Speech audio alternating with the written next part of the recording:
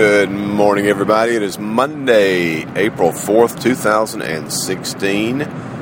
This is Marty Duran with the 4th Estate Drive Time coming to you live from I-40, and it is a beautiful morning outside of Nashville, Tennessee. The 4th Estate Drive Time is brought to you by a new sponsor, Suit Up by Philip Larson. Suit Up is a book for graduates and their families that prepares them for the world after high school, and I would guess for a lot of kids, the world after college. With graduation fast approaching, I would encourage you to check out Suit Up at philiplarsen.net.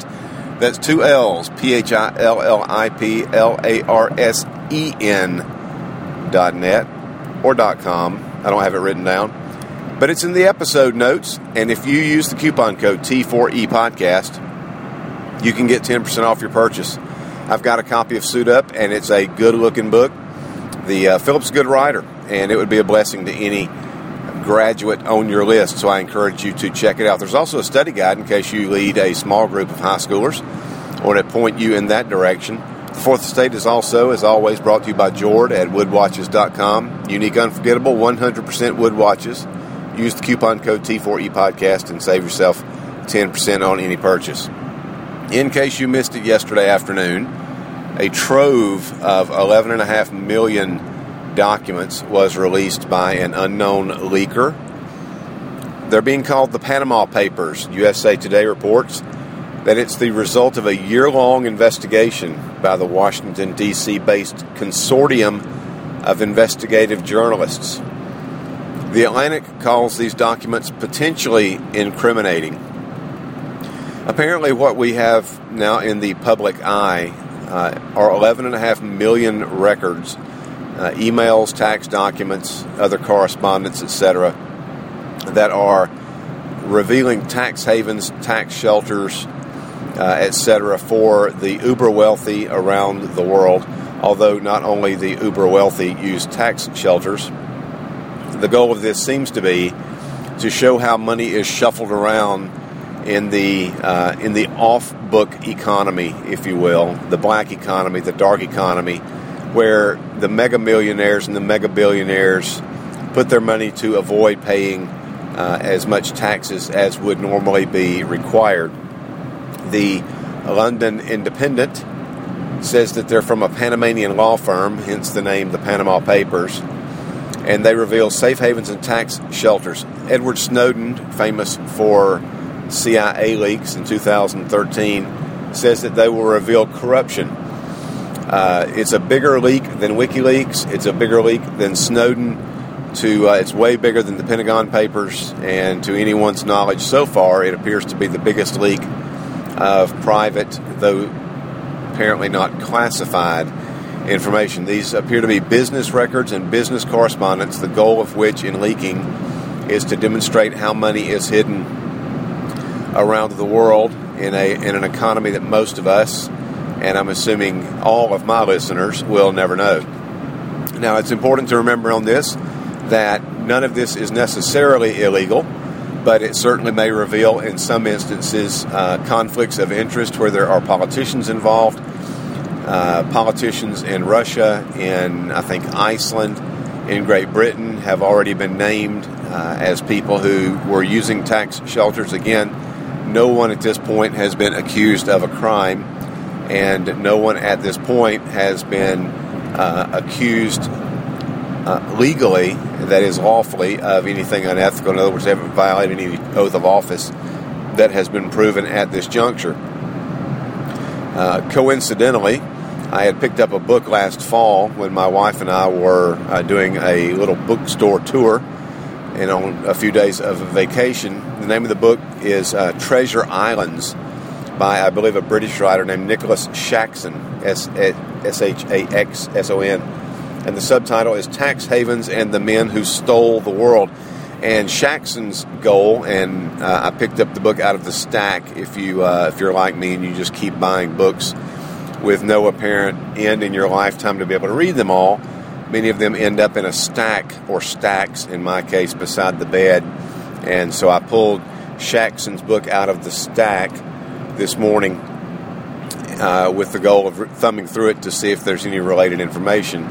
But his thesis is that the amount of money being hidden in tax shelters around the world is as much as $10 trillion, and that the taxes that are being hidden, or the taxes that are being not levied, the sheltering, is one of the things that helps keep the stratus of rich and poor in place, because the money becomes unavailable for governments to use, because we down in the middle and lower classes don't have the same kind of tax shelter opportunities that they in the upper classes do. So it'll be interesting to see from the next few weeks what happens with the Panama Papers as more and more information is released, and I would expect stories to be frequent for months out of 11.5 million documents.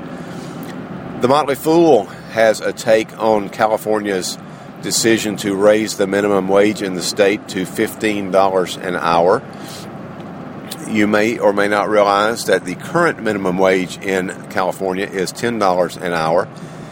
And this will be kind of a bellwether as to what the national situation would look like, because California is the biggest economy in the nation. And it might be presumed by some that on this note, as goes California, so will go the rest of the nation. California is not the first economy to try a $15 minimum wage. The city of Seattle implemented it last year, I think. But California may be the first state to do so. A couple of things of note. Excuse me. First of all, about 47% of the employees in the United States, if I remember correctly, a story from Forbes, are already working in areas where the minimum wage is higher than the federal minimum wage. Now, almost nowhere is $15 an hour. Very few places are even $10 an hour, but there are a number of places where the state or the locality minimum wage is higher already than the federal minimum wage. So when you hear that debate, just keep in mind that many areas have already raised that. Now, I'm not calling that the so-called living wage. I'm just saying that the federal minimum wage has already been exceeded in many, many areas that represent a lot of employees around the country. But the Motley Fool is a good article because it lets us know that the California minimum wage increase from $10 an hour to $15 an hour is not immediate. It is not fully implemented until 2022. So it's a 7-year process to increase the California minimum wage from $10 an hour to $15 an hour. Excuse me, that's a 6-year process, not 7.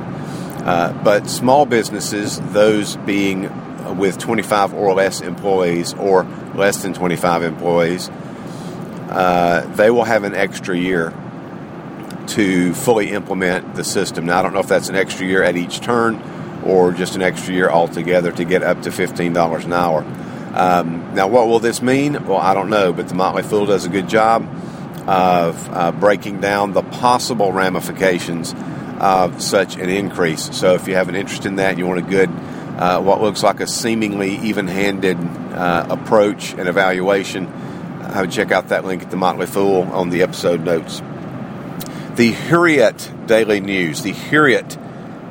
News, which is based in Turkey, is reporting that some migrants are being now taken from Greece back into Turkey. These are some who have come from Turkey into Greece and are now being returned back into Turkey. Now, there's some nuance that's going to be lost in the American media, and there'll be some nuance that won't even try to be found in some American media outlets, because this is not a rebuffing of the refugee situation. And I can only imagine how it's going to be painted in some corners. But this is not exactly what's taking place. In fact, this is a broad agreement between the EU and Turkey in which there is a swap. This involves people who have not requested asylum. These are not Syrian refugees who are seeking asylum from the war. There's a swap from non-refugees for refugees is the way I understand it. So some people who were migrating from non-immediate danger areas in Pakistan and other places who had made it all the way into Greece are going to be swapped. In fact, some of them have already been returned to Turkey in exchange for Syrian refugees who are fleeing the war-torn areas and will be seeking refugee status. So it's a little more detailed than just the EU is returning refugees from Greece to Turkey. And if you have an interest in that, you might want to check that out a little bit farther, because there will be some misinformation, in my estimation, about this particular story. This has been the Fourth Estate Drive Time, brought to you by Suit Up by Philip Larson. Suit Up is a great book for graduates. I would encourage you to check out, and other books that Philip has written, as well as the study guide that goes along with Suit Up. If you're a small group leader for students in high school, or especially seniors, or maybe even college, I would encourage you to check it out. It might be something that will benefit them. Use the coupon code T4E podcast to save 10%, as long as you're buying through Phil's website at philiplarson.net, I believe, but it may be .com, so check it out. Philip with 2 L's and Larson with an E. Philip Larson. Check it out. Philip Larson Ministries, he also speaks to groups, church groups primarily, so if you have an interest in that or a need for a guest speaker, I would encourage you to contact him and let him give you the 411 on all of the stuff that is available. The Fourth Estate is also brought to you by Jord at woodwatches.com. Use the coupon code T4E podcast and save 10% on a watch for you or your loved one. And as always, until the next time, I hope you have a fantastic day.